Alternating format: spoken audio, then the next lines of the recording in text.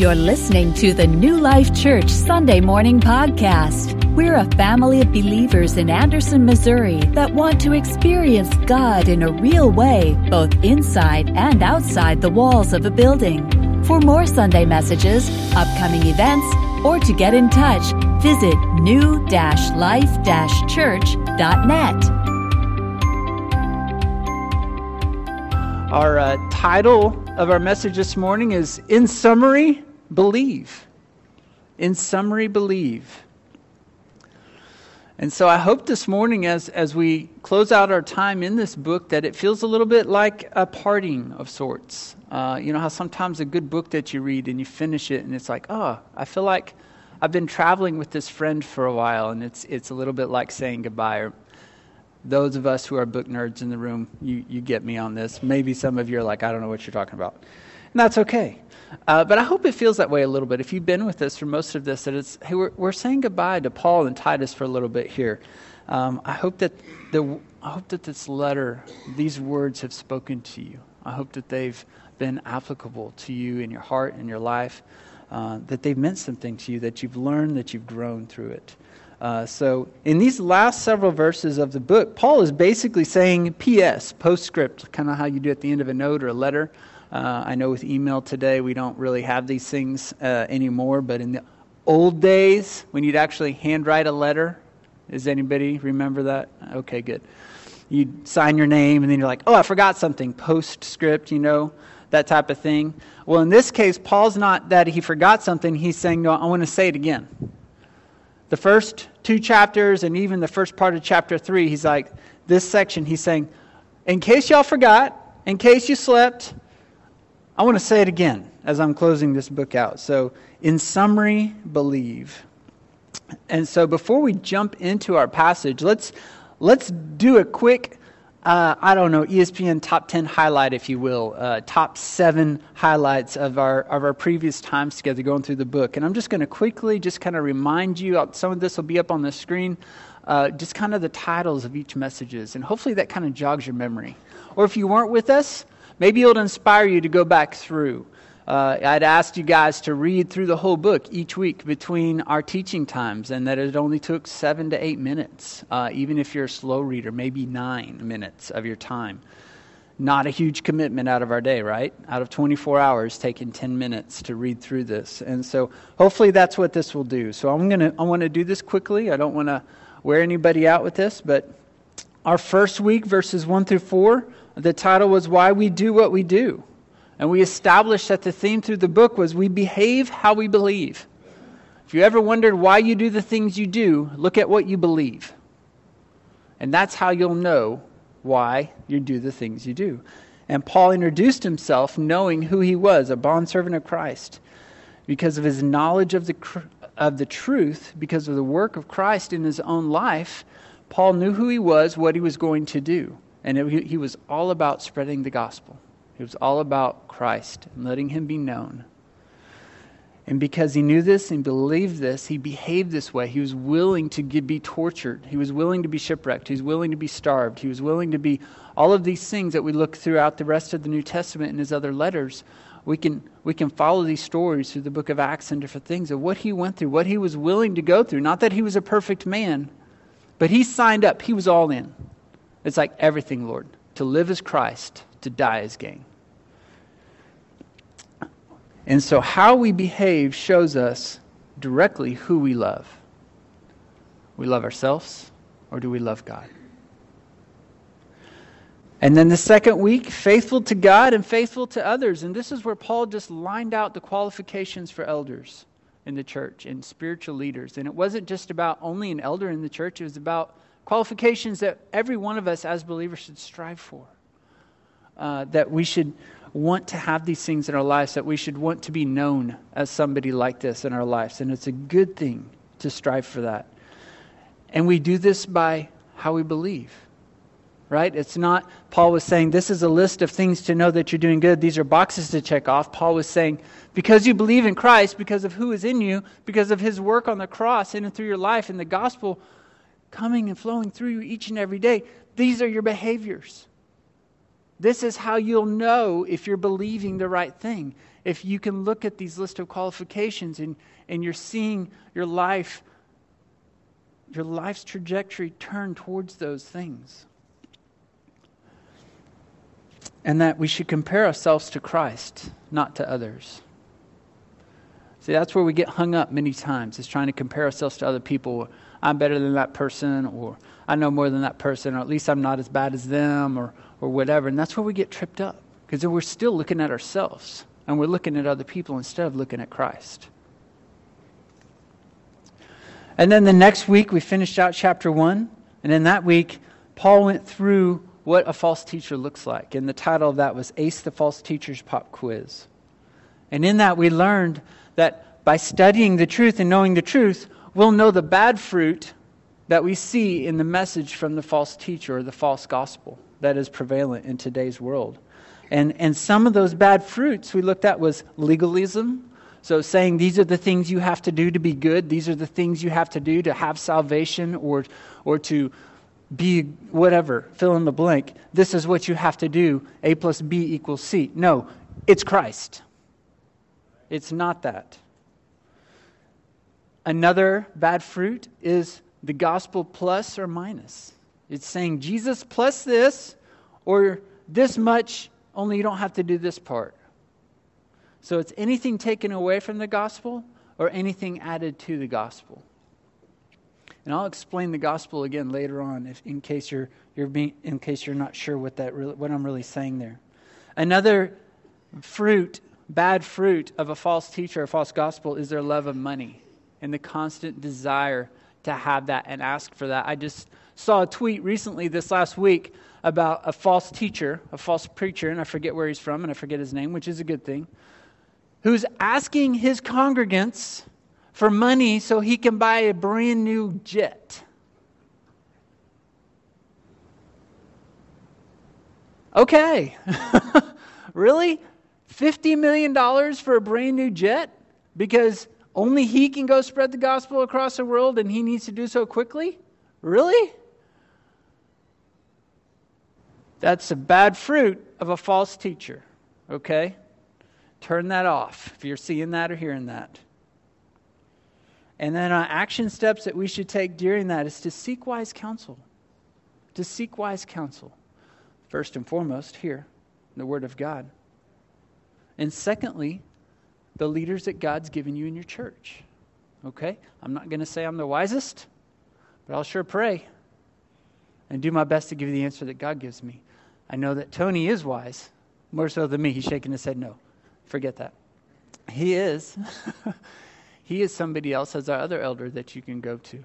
We have other leaders in this room, and there's so many. We honored 50 plus of them this last Wednesday night at Cotton Eye Joe's, and there's many, many of them that I would trust wholeheartedly for you to go and ask what their wise counsel is on something like this. So seeking wise counsel, that we should be responsible for our own faith.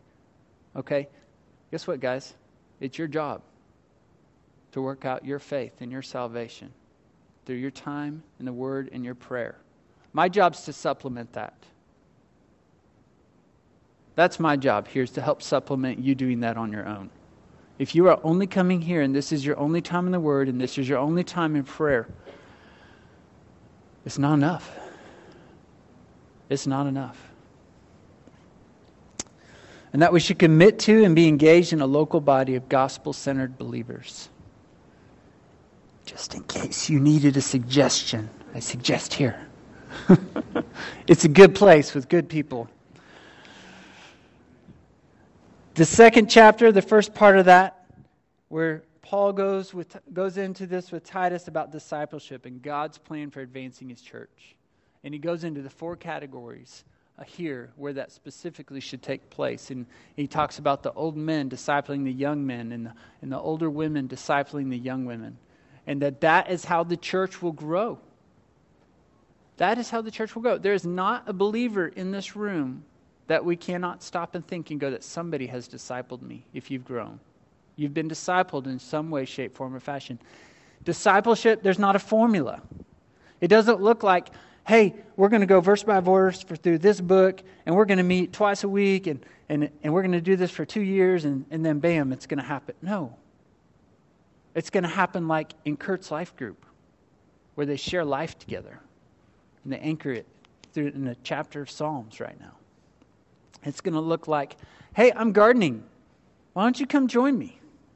Let's pray together while we're working on the garden. Or, hey, I'm moving. We are. Come help pack with us. Come help us move. We'll love on you and pray with you and feed you. And you don't have to, but if you offered, we would take it. That can be discipleship. Serving here, just inviting somebody to help out in the kitchen when we have our amazing meals, or all of those things can look like discipleship. There's not a formula. It's doing life together and seeking the Lord intentionally through that. And that's what discipleship is. It's focusing on what God wants us to become, who He wants us to become. The doing part, our fruit, will flow out of that. That's the part we need to be less worried about. If we're focusing on our heart and our relationship with Him and who He wants us to become, the good fruit, the fruits of the Spirit in Galatians and all of those things, they're going to flow out of us. They're going to flow out of us, and people will see it. Then in chapter 2, we talked about adorning the gospel and how we as believers should adorn the gospel. It should be something that is significant and beautiful, that is a fragrance rolling off of us. It's, you know, how when you walk by a patch of honeysuckles right now, and that fragrance is just kind of rolling off of them, and you smell that. That should be the gospel on us. If our lives are changed, if God is who He says He is, if He has revealed His glory to us, if our afflictions, we are now unaware of them, we should be like, when somebody walks by us, there should just be like the presence of you walking by honeysuckles, and you're like, oh, you can't even see them sometimes, but there's just a presence. There are some people's homes, maybe you felt that in, and you've gone to visit them. And they've not even said a word. It's not like they're just praying and singing and preaching and all of these things. When you show up, you're just hanging out, and you're like, there's just a peace about this home, and it's just that fragrance of the gospel in our lives. It's that adorning of the gospel. And we talked further about slavery, that it's real and prevalent for many people in the world today, that while it's not so much of an issue on a daily basis for us in the United States, it was in our past, tragically so. But it is so for many, many people. Over 40 million people in the world today, mostly women and children, are in slavery of some form or fashion. And what should our response to that be? That we could pray for them. Absolutely. That is the most powerful and effective thing that we can do, as we can pray for them. And perhaps God might call us to do more. Maybe God would call us to go engage and help. Maybe God would call us to bring in somebody who's rescued from slavery and love on them and give them a place to be, a place to stay, to get on their feet. I don't know. Be open to that. Be prayerful about that. We have the answer to slavery, Jesus Christ. He is that answer. And we're all slaves. Whether you know that or not, we're all a slave. We're either a slave to Christ, a bondservant to Him because of His love and the desire to follow Him and serve Him wholeheartedly. Or if we reject Him, you're a slave to sin. You're a slave to sin and the passions of the flesh and getting what you want and having what you want and feeling good and that next high and that next thing that you think is going to make you feel good and be happy. But if you're honest with yourself, you know it's not, because you've tried it. Again, Jesus is the answer. And without Christ, the Holy Spirit living and indwelling in us, we will behave rebelliously instead of submissively. Our speech and conduct will be irritable and provoking, not pleasant and encouraging. We will be thieves and dishonest, not upright and honest. We will be unfaithful, not faithful. An embarrassment, not a blessing. And that list too that I just read to you, you can listen back to the old sermon notes on our website if you want to go back to those. But that's should be our attitudes towards those in authority over us, whether it be an employer, whether it be a landlord, whether it be whatever. That we should be submissive, that we should be encouraging and a blessing, that we should be honest and upright, we should be faithful. And then finishing out chapter 2, we looked at God's grace. That grace saves, that grace trains, grace redeems, grace cleans. God's grace is God's unmerited favor towards man. Nothing deserved, nothing we can earn, nothing that He's required to give. It's His free choice to give it to us. And that is God's grace. That is His love. That is His mercy. That is His blessing and His love. And that's why we can sing that song, "Oh, how He loves us," and become overwhelmed by His glory and His love, because we don't deserve it. Absolutely do not. But He freely gives to those who surrender and believe in Him. Did you catch those? Grace saves, trains, redeems, and cleans. The saving part is the believing part. The training us is the behaving part. The redeeming part is believing and behaving. And the cleaning us is the believing part. Again, this theme continues through the book of Titus of we behave how we believe and throughout our daily lives. And then last week, the title was Preach the Gospel to Yourself. To get up in the morning, and what's the first thing you do, and what's the first thing you look at? Your notifications on your phone, your emails, your to-do list. Even your spouse could be a good thing. Hey, good morning. Give him a kiss. Love you.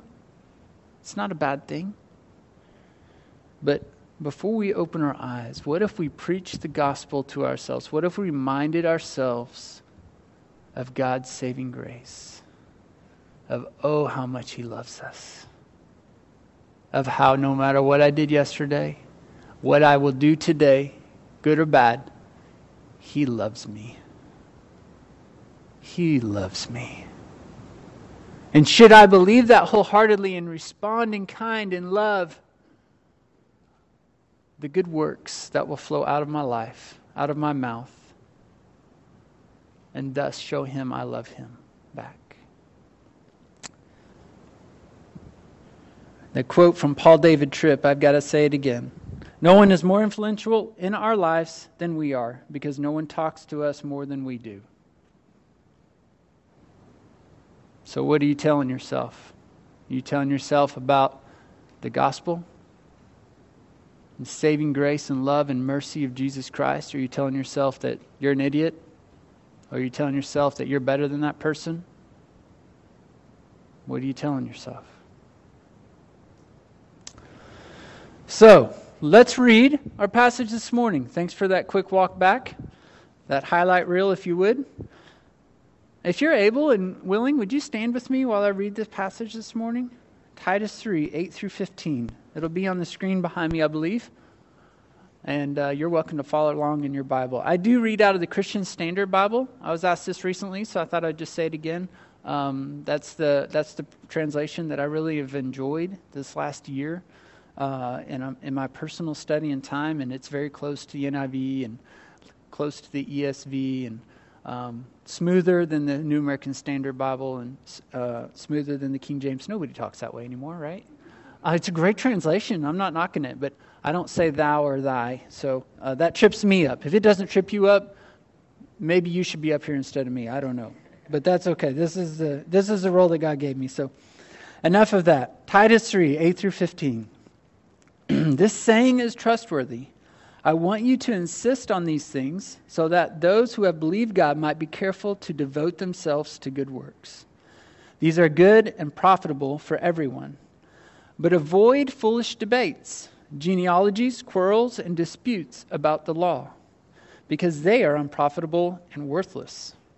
Reject a divisive person after a first and second warning.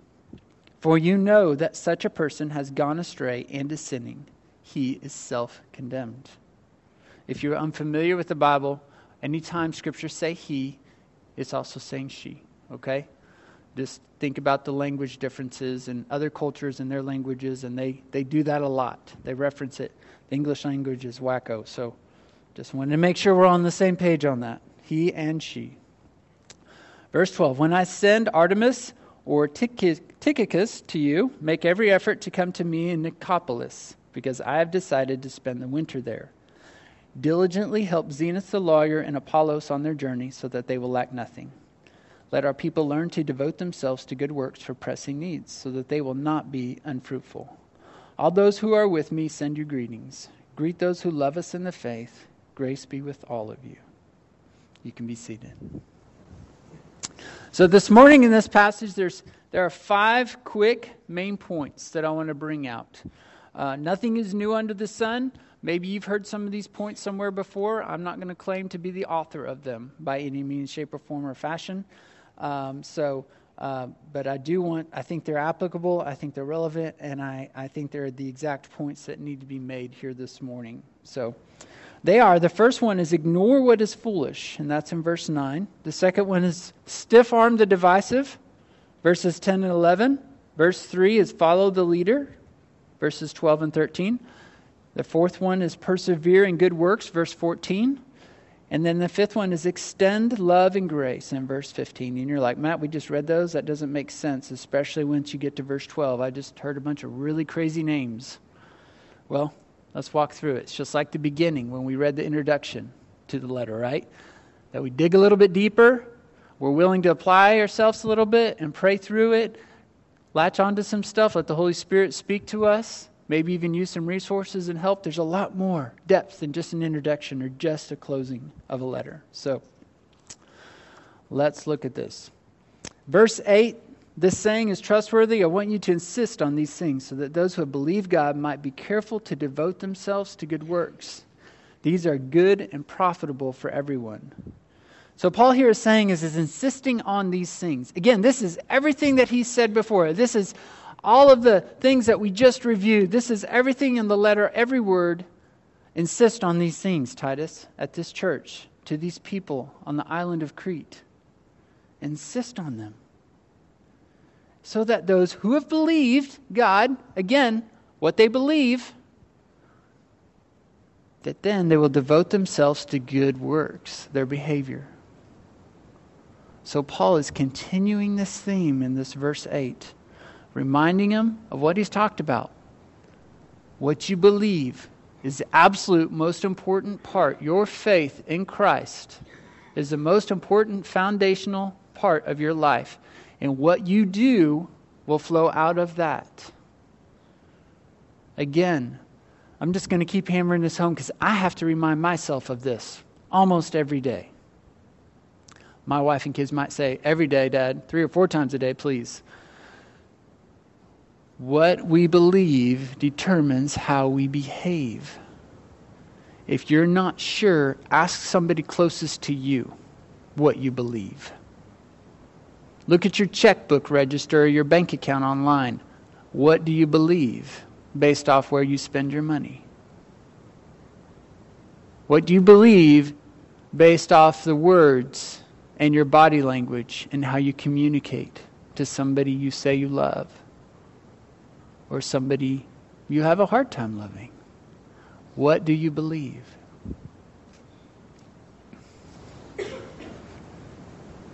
So point 1, verse 9. Ignore what is foolish, but avoid foolish debates, genealogies, quarrels, and disputes about the law, because they are unprofitable and worthless.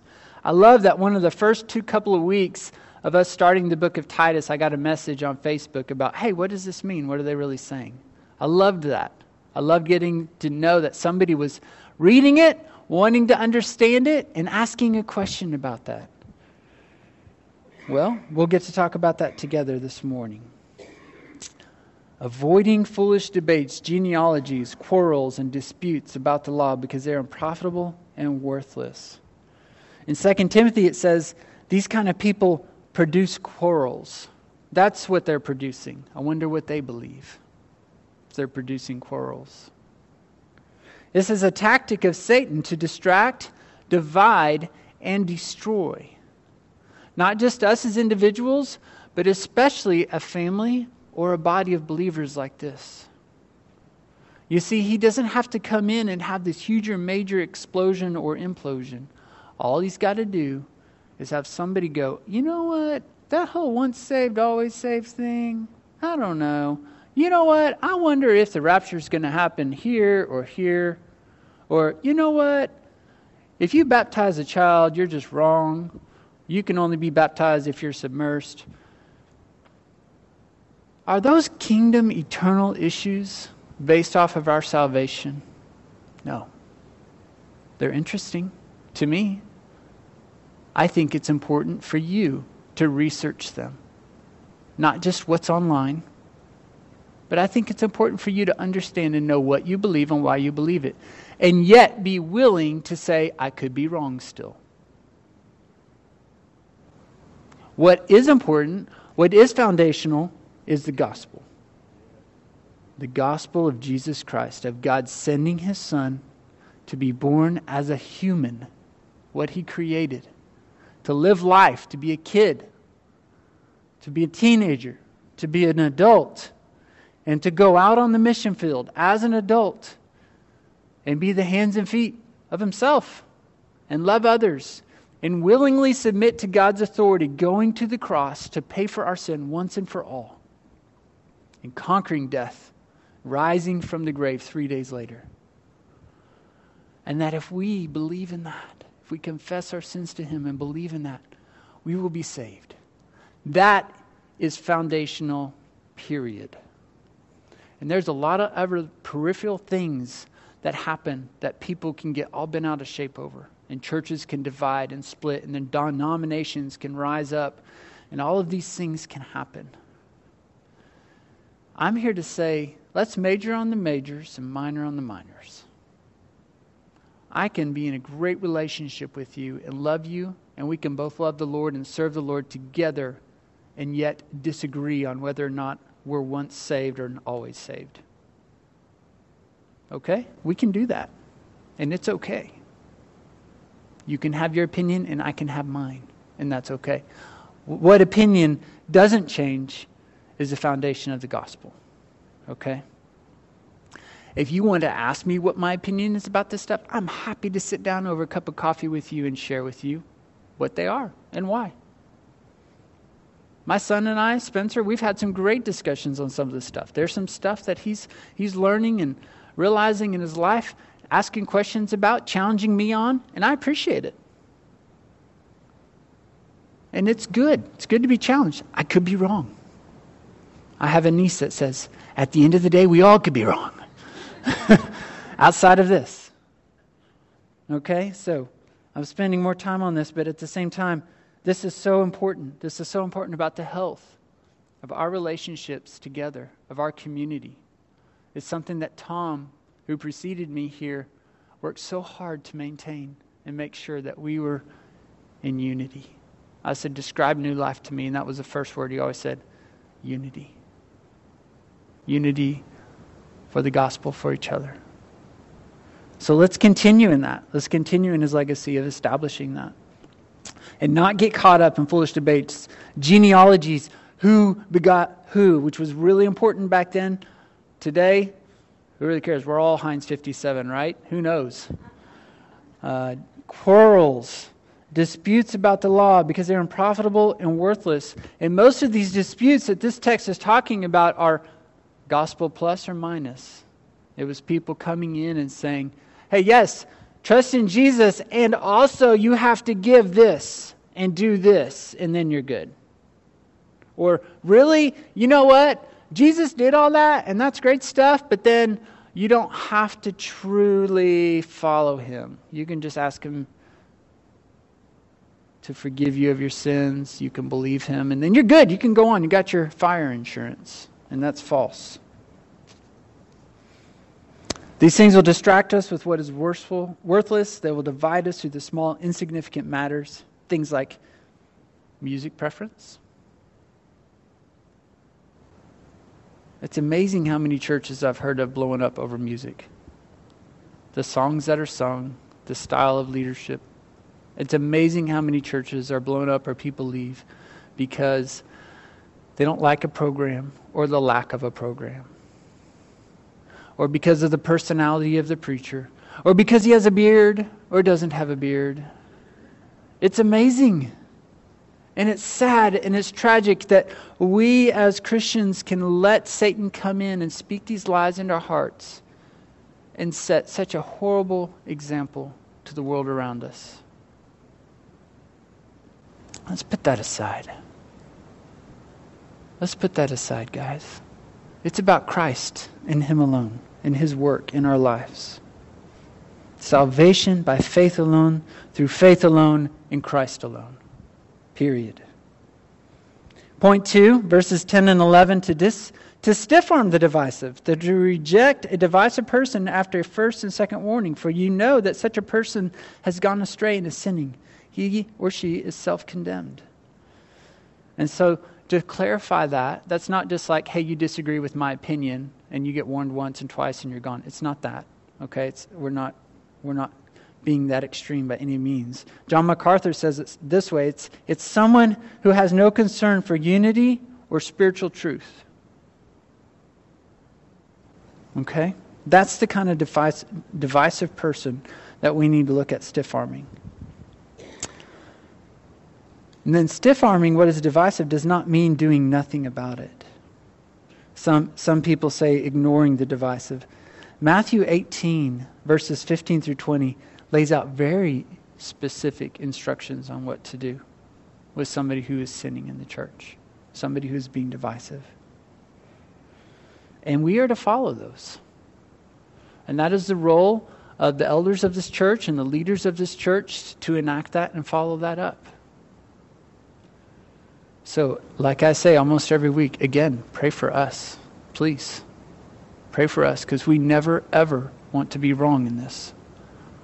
Our goal in our heart is for restoration. Our goal in our heart is for God's saving mercy and grace and love to take over their lives and change them. Our goal is to never have to ask anybody to leave. I would rather not confront anybody, honestly. That's kind of the worst part of my job description. I don't want to have to do that. But it's something that may be needed at some point. One commentator says this, note carefully the sin we confront. It is public. That means we're all aware of it. It's habitual.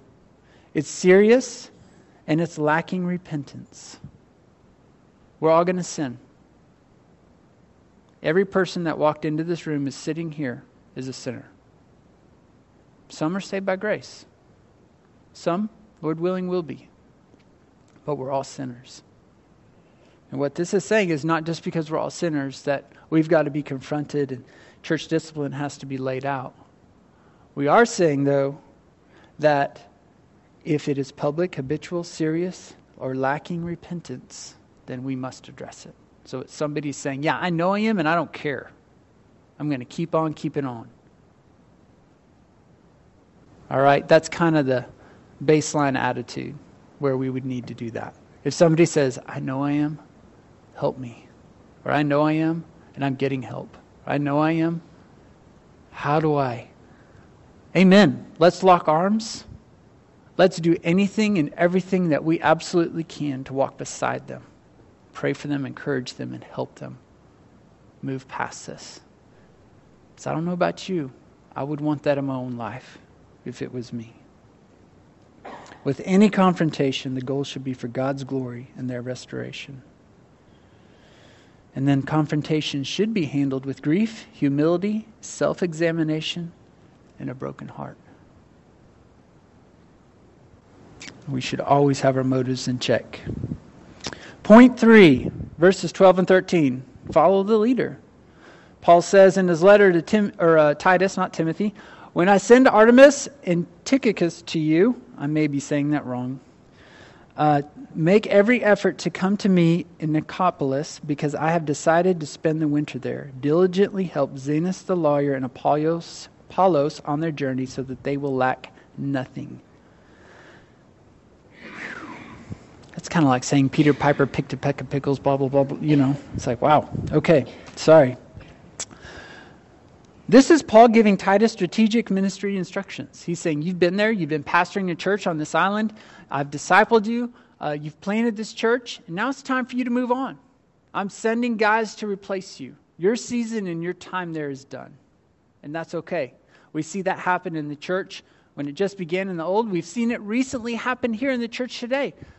God was calling Tom to move on to a new ministry and a new season of life. God called us away from our previous church to here. This goes on. This is normal. This is regular. We've seen Matt and Amy be called to go and serve full time at a church in Neosho. We miss them. But praise God, they're following God in that. And it's a win for the kingdom. And that's how our mindset should be. That we love each other. We disciple each other. We grow in our faith and strength. And Lord willing, wow, what a testimony of this church could be if 100% of us turn over in 10 years because God's called us all full-time somewhere else.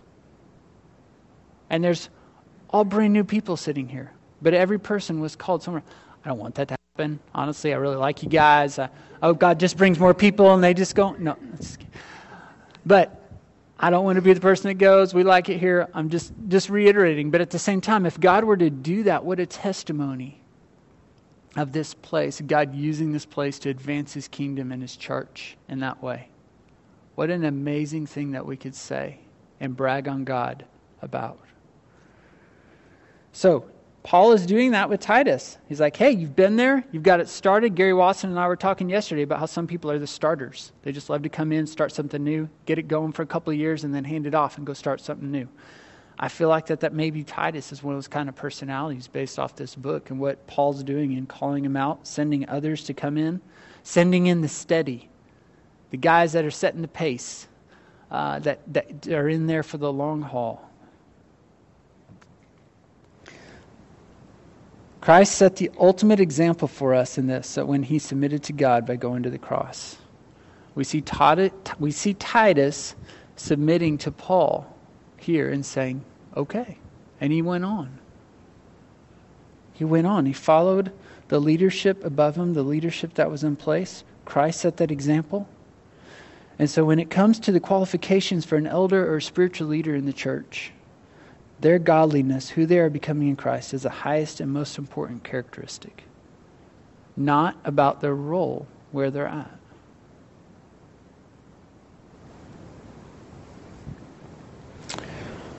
And guys, those who are in those roles desperately, desperately need your prayers. Please pray for us. I was just overwhelmed this morning on my drive in of just needing that. And I asked a couple of men to join me in my office. That's why some of us were late coming in during the songs. It's like, pray. Please pray with me. Pray for this time. Pray for the people here. Pray for me that I would speak God's words. Every person in this room was prayed for this morning. Not by name, but in spirit. I just want you to know that. There's many weeks that our team that cleans prays over almost every square inch of this building, and that God's work and ministry and love would happen here. There's many times during a week that Tony and I are both praying over this building. We have walked this building several times praying, and will continue to do so. As the elders of this congregation, you are loved. And we are making that commitment publicly to pray for you on an ongoing and regular basis. And I ask for you to also pray for us as well. Point 4, persevere in good works. Verse 14. Let our people learn to devote themselves to good works for pressing needs so that they will not be unfruitful. Again, the theme of the book, the theme of the letter, behavior flowing out of what is believed. The word learn in this verse is related to our English word of discipleship. Isn't that cool? Let our people learn to devote themselves, and that our English word for that is discipleship. How will they learn or know without being taught? Romans 10:14 tells us that how then can they call on Him they have not believed in? And how can they believe without hearing about Him? And how can they hear without a preacher? And that's not just me. That's every believer. That is each of us as believers sharing the gospel. Sharing the gospel is not this magical thing either. Another conversation Gary and I had yesterday. More times than not, it's about listening. It's about just being willing to listen to this person who has a need, a random stranger. Not to say anything about me, but I had that opportunity yesterday after our conversation, Gary, at Walmart. I was in there getting some things on the way home at Jane Walmart, and there's a guy on the card aisle down from me, younger guy, and he's kind of making some comments, and some of them rather profane, about cards, and showing me ones that I'd rather not see, and different things. And then he made the comment about his sister being in the hospital, trying to figure out what she'd like and if she'd laugh or not if I got her this because of his sick sense of humor or whatever. And I was like, well, what? Okay, you're telling me a lot about yourself, and you don't even know me. And so I just was like, well, what's wrong with your sister? He's like, well, she was in a car wreck. Evidently, his sister and uncle were in that car wreck on Cyclone Road, if you guys heard about that, where they flipped. His uncle may not make it, but she is going to be doing okay, but she's broke the base of her skull, and she's going to be in a neck brace. This is all just me standing there in the aisle learning this about this guy. His name's Aaron. And just listening of what's going on and what happened, and him just sharing things. And I said, man, you don't know me from anybody else. And I was like, my name's Matt. And he told me his, and I just said, I'm going to be praying for your sister and your uncle. And he's like, thanks. And sometimes just that simple, taking 2 minutes, 3 minutes of listening can be a seed planted. Who knows? I prayed right then for him. I prayed that I'll run into him again someday and ask him and get to follow up. So if you think about it, pray for a guy named Aaron and his salvation. And it was that simple. Could I take 3 minutes to talk to a cashier as she's checking me out and just listen? Yeah, we all can. We don't have to just be only called to a mission field and learn another language. Well, that's fantastic and courageous. And thank the Lord for people who are. It's about us taking that time.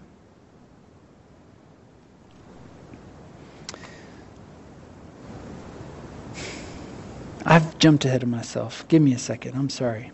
I'm saying things ahead of myself and behind myself, and just trust on the Lord. So you guys have heard me say that human being versus a human doing. Okay? And again, the human being part is who God created us to be, what He wants and desires for us to become in Him. The being part, human being. But yet we operate in the world of what we do every day. But the doing part, again, will take care of itself, as we've learned throughout this whole book.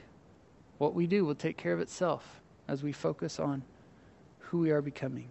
Even in confrontation, when done in truth, love, the right motives, for the goal of restoration, that can even be a good fruit. There's a scripture, and I'm not remembering the reference, where it says, there's almost no greater honor than for somebody who has pursued somebody living in sin and love, and they have restored, they have come back and confessed. The person that goes after them and walks with them and loves on them, and the person chooses to come back to Christ. There's almost no greater reward for that person that was willing to go after them, to walk with them in that restoration process. Dietrich Bonhoeffer, he's a German pastor who was put in prison and executed during World War II because he wouldn't quit proclaiming the gospel. The Nazi regime came in. I don't know if you know much about the history. They came in and told all the pastors that they couldn't say that Hitler was basically everything, and they couldn't preach against everything that was happening to the Jews and the African Americans and the many others that the Nazis were imprisoning and killing. And Dietrich Bonhoeffer wouldn't quit, and so they put him in prison, and that's where he remained until he was executed. But he read. He was allowed to read, and he was allowed to write, and some of his stuff is just amazing. And this quote from him says, "Nothing can be more cruel than that leniency which abandons others to sin." I want to read that again. Nothing can be more cruel than that leniency which abandons others to sin. Nothing can be more compassionate than that severe reprimand which calls another Christian in one's community back from the path of sin. Just a quick encouragement for parents in this. Parents, God gave us our children to raise and to discipline and love and to point them to Christ, not to be our friends. This is not in my notes. I just feel like I need to say this. When they are older, when they have moved out of the house, Lord willing, it's not too long, right? Hopefully they're not in their 30s, still at home. There's situations that allow for short periods of that, and I understand that. But at that stage, that's when, so Spencer and I are moving into friendship. I'm still his dad, I always will be. He's still my son, always will be. But there's a brotherhood and there's a friendship that is forming and growing out of that. Because my role as a dad that I failed at miserably a lot of times was to disciple him and help him to look to Christ. Not to me. It's not about his behavior, it's about what he believed. And not getting caught up if I thought he was embarrassing me in public or somewhere else. So parents, our job is to love them by parenting them, pointing them to Christ, disciplining them when necessary. When we let our kids sin, there is nothing more cruel than that leniency which abandons others to sin. When our child is disrespectful to us or to somebody else, when they're disobedient to what God says,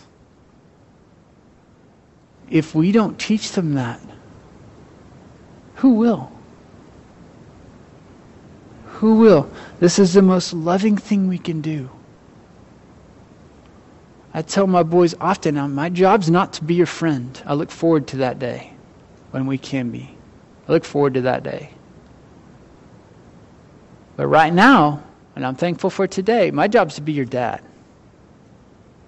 And as your dad, I love you. And as your dad, I need to disciple you, point you to Christ, and also discipline you when needed. So when we spend time with them, when we love them, when we capture their hearts, your child can trust you when you discipline them. They know you love them. So that was a freebie, not in the notes. Point 5, extend love and grace. All those who are with me, send your greetings. Greet those who love us in faith. Grace be with all of you. The final farewell from Paul to his spiritual son, Titus. The friends with Paul, see again, reading between the lines, those who are with me. So Paul's with other brothers and sisters in Christ where he's writing this. And they're sending them greetings. They know each other. And even if they didn't, during this time of great oppression in the church, and it should be that way today for us, that anytime we're with other believers and we're reaching out to another believer, we should be like, tell them hi. Tell them God loves them. Remind them of the gospel. I'm praying for them. Greet those who love us in the faith. Grace be with all of you. See, the pillars, the two legs on which the Christian faith is based on love and grace. Love and grace. And Paul is re-emphasizing this yet once again here at the end. The love and grace initiated by God through Christ on the cross.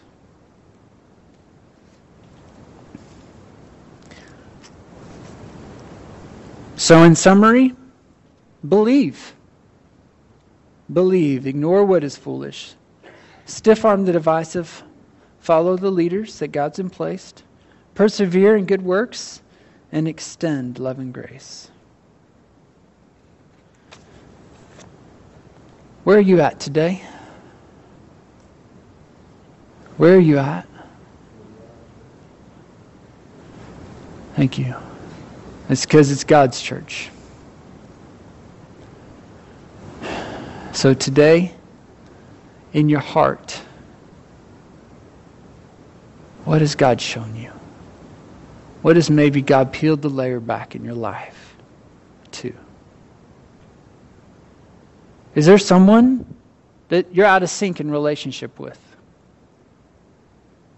You can't control them, but you can control you. Do you need to go to them and repent?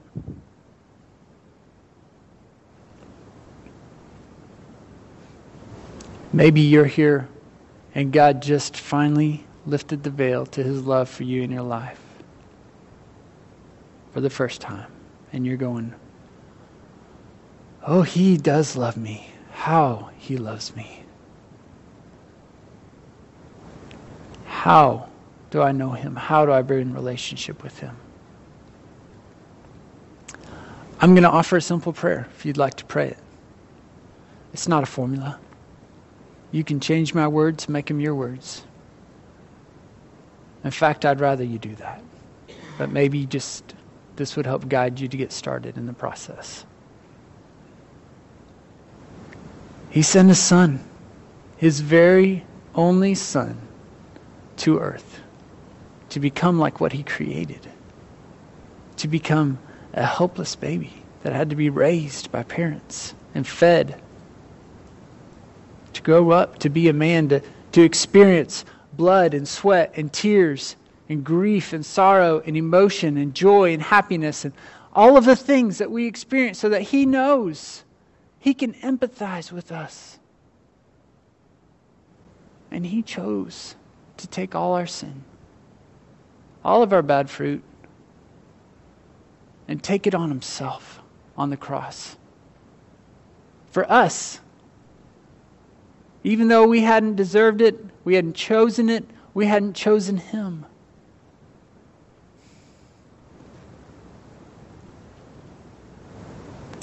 He separated himself from the perfect triune fellowship with God and the Holy Spirit on the cross.